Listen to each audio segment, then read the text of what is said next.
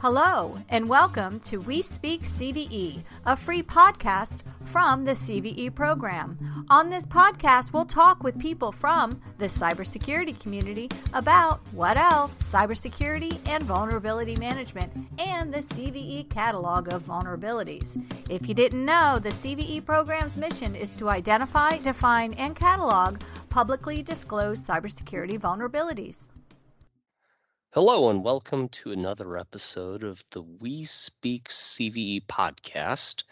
And on this episode, we actually have some things to talk about things that are coming down the pipeline for the CVE program, as well as some questions that might be interesting from a CNA perspective, as well as an end user perspective as well. So I'd like to welcome Lisa Olson, who comes to us from Microsoft, and I will let Lisa introduce herself as much as she would like.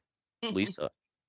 Hi, Kelly. I'm Lisa Olson. I've been at working for the Microsoft Security Response Center, MSRC, for the last 8 years. I primarily keep track of wrangling all the vulnerabilities around the company that are being fixed, and setting up the Patch Tuesday release, the second Tuesday release that Microsoft has done for the last about 20 years. I've been on the CVE board since 2018, and so I really enjoy everything about the CVE program, and work on it every single day at Microsoft. Yeah, so, that's cool because I know that Patch Tuesday is not just a Microsoft issue. A lot of people just wait for that and see what comes out. So I do not envy your work on that whatsoever. It is like herding cats to try to get everybody to be ready for 10 o'clock Tuesday morning. Okay. Yeah, I mean, you can say Patch Tuesday to almost anybody in this industry, and I've seen some people just hold their breaths. It's like just that. So again, your work is recognized and appreciated by a lot of us. So a lot of other companies have snapped a Patch Tuesday too. So a lot of companies issue their security updates on that same day. Oh, absolutely. And going back years and years, there were companies, I won't name them, and they would put their stuff out on Patch Tuesday, just like Microsoft would. And at first it started with 1, then 2, then 4. And those of us doing the vulnerability research were just saying, please stop. So yeah, that's very cool. So there are some things coming down the pipeline as far as what we call the transition working groups. Do you have any updates on that? Yes, the transition working group is just started 3 or 4 weeks ago. It's co-chaired by Chris Levendis and myself, and we're working on a number of things. The main impetus for starting this working group is that the program was able to secure CVE.org as a website, and so we're going to move from cve.mitre.org to cve.org, which in itself I think is pretty exciting. But we decided there's a lot of things that are going on and we just need to coordinate all of them. Right now, the way you get CVE information into the CVE corpus is through a pull request through GitHub. That's going to move to an API. So it'll be a lot easier for companies to automate this. It's hard to automate a pull request. Speaking from experience, that's still kind of a manual process for us. We're going to change the JSON we're going to move to a new version of the JSON, which is richer, has more information for CNAs to be able to, you could always put in CVSS scores, but now that's going to be a little bit tighter, a little bit more organized. There's a lot of more richer information that we'll be able to get in there. And we're basically rewriting the old website into a new website. We have a new logo. It's going to become more modern than the old website. So there's a lot of stuff going on, and we want to try to land them all this next 3 to 6 months. Are those changes all expected to hit at one time, or are they going to be on a staggered basis? Has there been a discussion about that? And that's what the transition working group is trying to do, is come up with a master schedule for everything to land in a way that, is going to make sense for the program. Got it. Any other exciting changes that we can talk about that people may not know about? Well, one part of the project is to set up dashboards for different user bases. So the CNAs would have one dashboard that would show metrics of CVEs that they're responsible for, the ones that they need to instantiate the information. There's going to be another dashboard for the secretariat, in this case MITRE. There'd be a dashboard for the sponsors. So, and then a dashboard for the user public in general, so that everybody can know how many CVEs are being assigned, and generally the shape of the program with these metrics. So I think that's going to be very exciting for people. And these dashboards, they will be provided by the CVE program and not an offshoot somewhere else. Is that correct? Yes. Yeah. I mean, the CVE program has all the data, and we just want to make it more accessible for people. I mean, it sounds like a lot of things coming up, and you said in the next 3 to 6 months. Mm-hmm. Yes. And, still working on planning and transitioning, which everybody knows is a very smart thing to do instead of just throwing things against the wall and seeing what sticks. So yeah, it does sound like the last couple quarters or even into 2022 might be a pretty exciting time for the program. How will that affect Microsoft, if at all?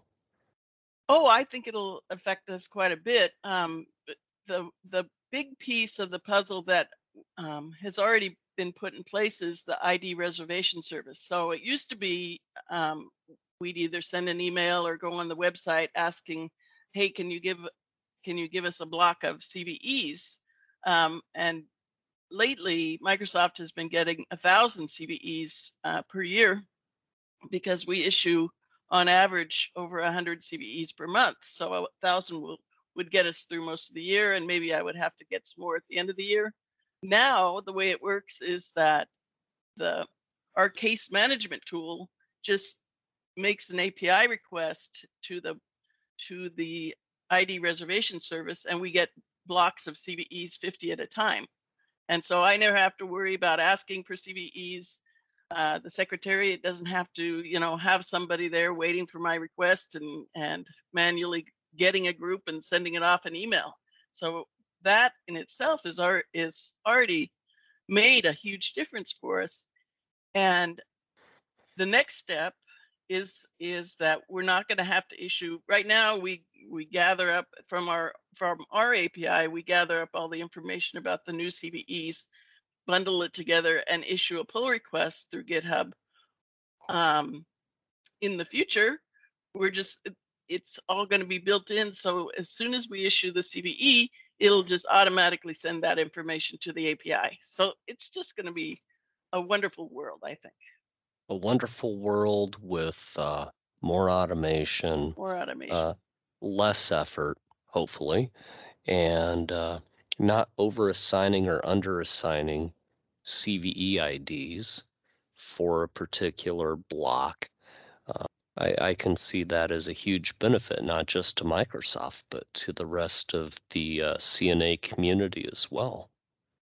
Yeah, and another part of the puzzle is to create scripts and forms so that companies that don't issue 1,000 CVEs a year like Microsoft does, if a company CNA only issues 10 or 20 per year, they're not going to stand up a big system of automation like we have to do. So that we're going to have examples and forms so that all this stuff can be done manually as well, but using the same APIs at the back end.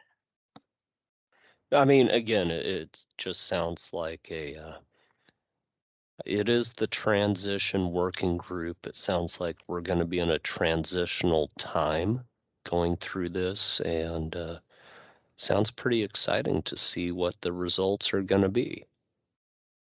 Yes, brave new world. Brave new world. So, another thing that we had discussed previously was some of the relationships between CNAs. And, right now we have about 180 CNAs in 31 different countries. And although they might seem like standalone entities, they do communicate on occasion. And for those who don't know what a CNA is, it's a CVE numbering authority who can provide their own information. They can assign their own CVE IDs. And it's been a great part of the federated model in the CVE program. It really tends to help everybody out, especially CNAs who can better manage their own submissions through that process. But about CNA relationships, how is Microsoft handling some of those relationships? Well, I think the program sets up a community so that we can all feel comfortable reaching out and coordinating this information to try to, the whole goal of the program is try to make the world a safer place. And obviously these days that's hard to do as the cyber attacks get more frequent and more complicated. And so now more than ever, we really need to stick together and work to, to fight against that. And so the CVE program has a CNA working group where the CNAs can all come together and have discussions. Twice a year, there's a summit where we all get together and spend a day or two talking. I'm looking forward to the time where we can actually get back together, because seeing people's faces and going out to dinner with them is makes a huge difference in terms of getting to know each other. Yes. Also, Microsoft, as you know, Microsoft is a CNA. We've been a CNA forever and ever and ever. Several years ago, Microsoft acquired GitHub, and just recently, in the last year or so, GitHub has become a CNA as well. In fact, there are two different CNAs. And one is for the GitHub infrastructure, and one is for all the companies that have repos that are hosted by GitHub.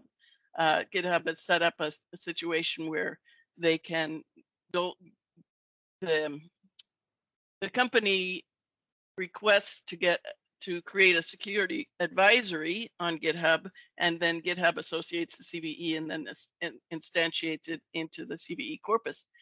And so that's a really handy thing. Just the other day, I was working with with a group within Microsoft that had an open source repo on GitHub, and they had a vulnerability.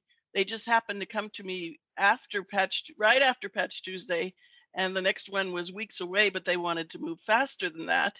They didn't want to wait for the next Patch Tuesday. and Microsoft's customers sort of depend on that monthly cadence, so they don't have Oh to worry yeah. about things every single day, right? And so we were able to work with our GitHub partners, so GitHub would issue the advisory and the CVE for that open source, and so it worked out really well for everybody. Yeah, Um, and that's what we were talking about before is the people who hold their breath on the Monday before Patch Tuesday because they're ready for it. yeah, and if Microsoft issues a CVE out of band, then they something must really be bad, right? If they're going to issue something out of band, and Right. so the program and the different CNAs give everybody some more flexibility to make it better for our customers. And the other relationships I really value with other CNAs is with the researcher community.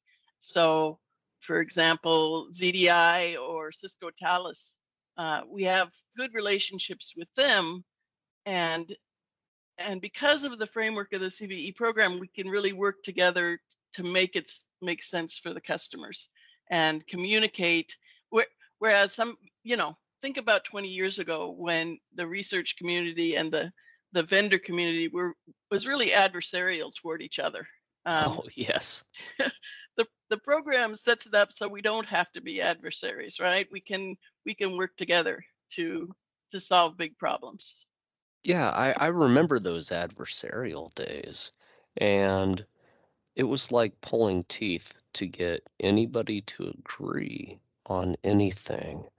And it's good to hear that some of the work going in to those CNA relationships that then extend out into the CNA community is also beneficial.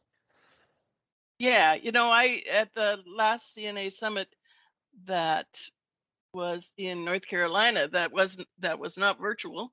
Um, I had good conversations with both people at Talos and ZDI, and so it just really it's a community based on trust, and we can help each other. So, a question I'm wondering is, does Microsoft actually just do meetings or whatever you might call them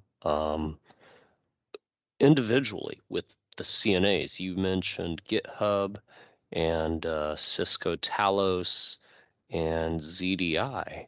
Do they ever group together, like in a group meeting or a round table? Because Microsoft obviously has these relationships, but has that fostered yet into a discussion between the other CNAs?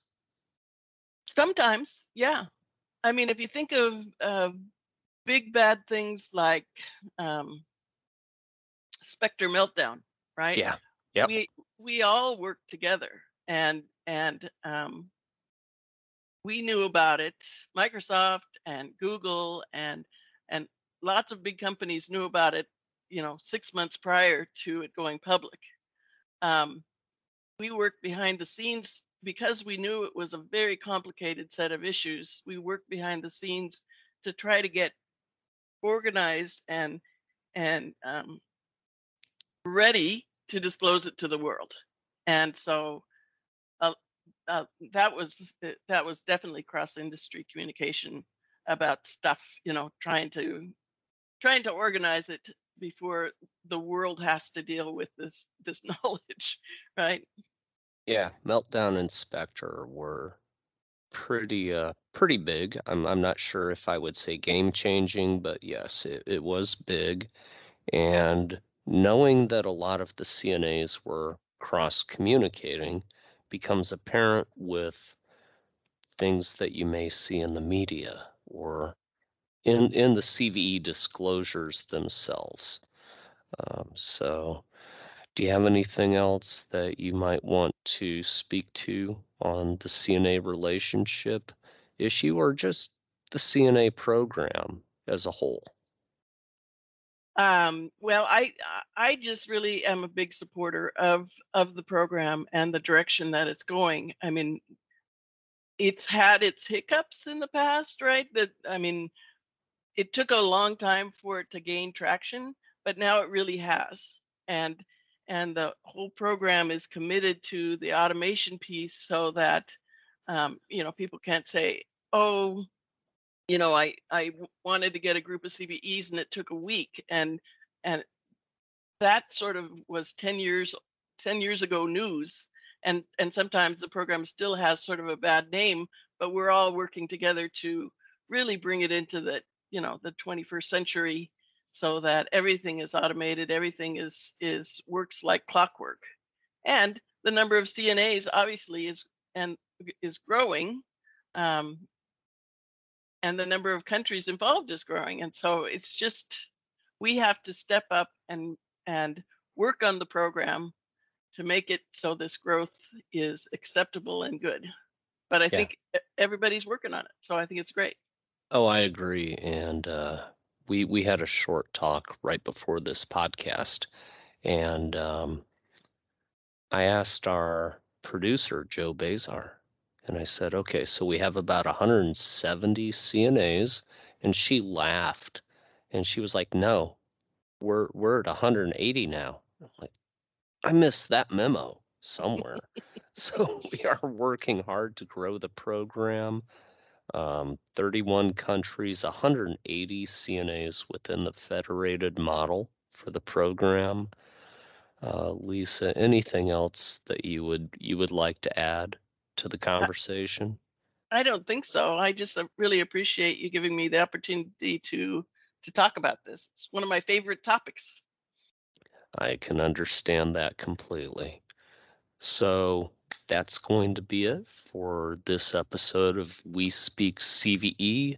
Thank you to everybody who listened in, and we will catch you on the next one.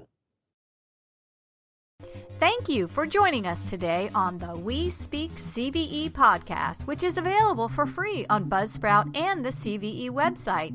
If you'd like to participate or suggest a topic, please contact us on the CVE website.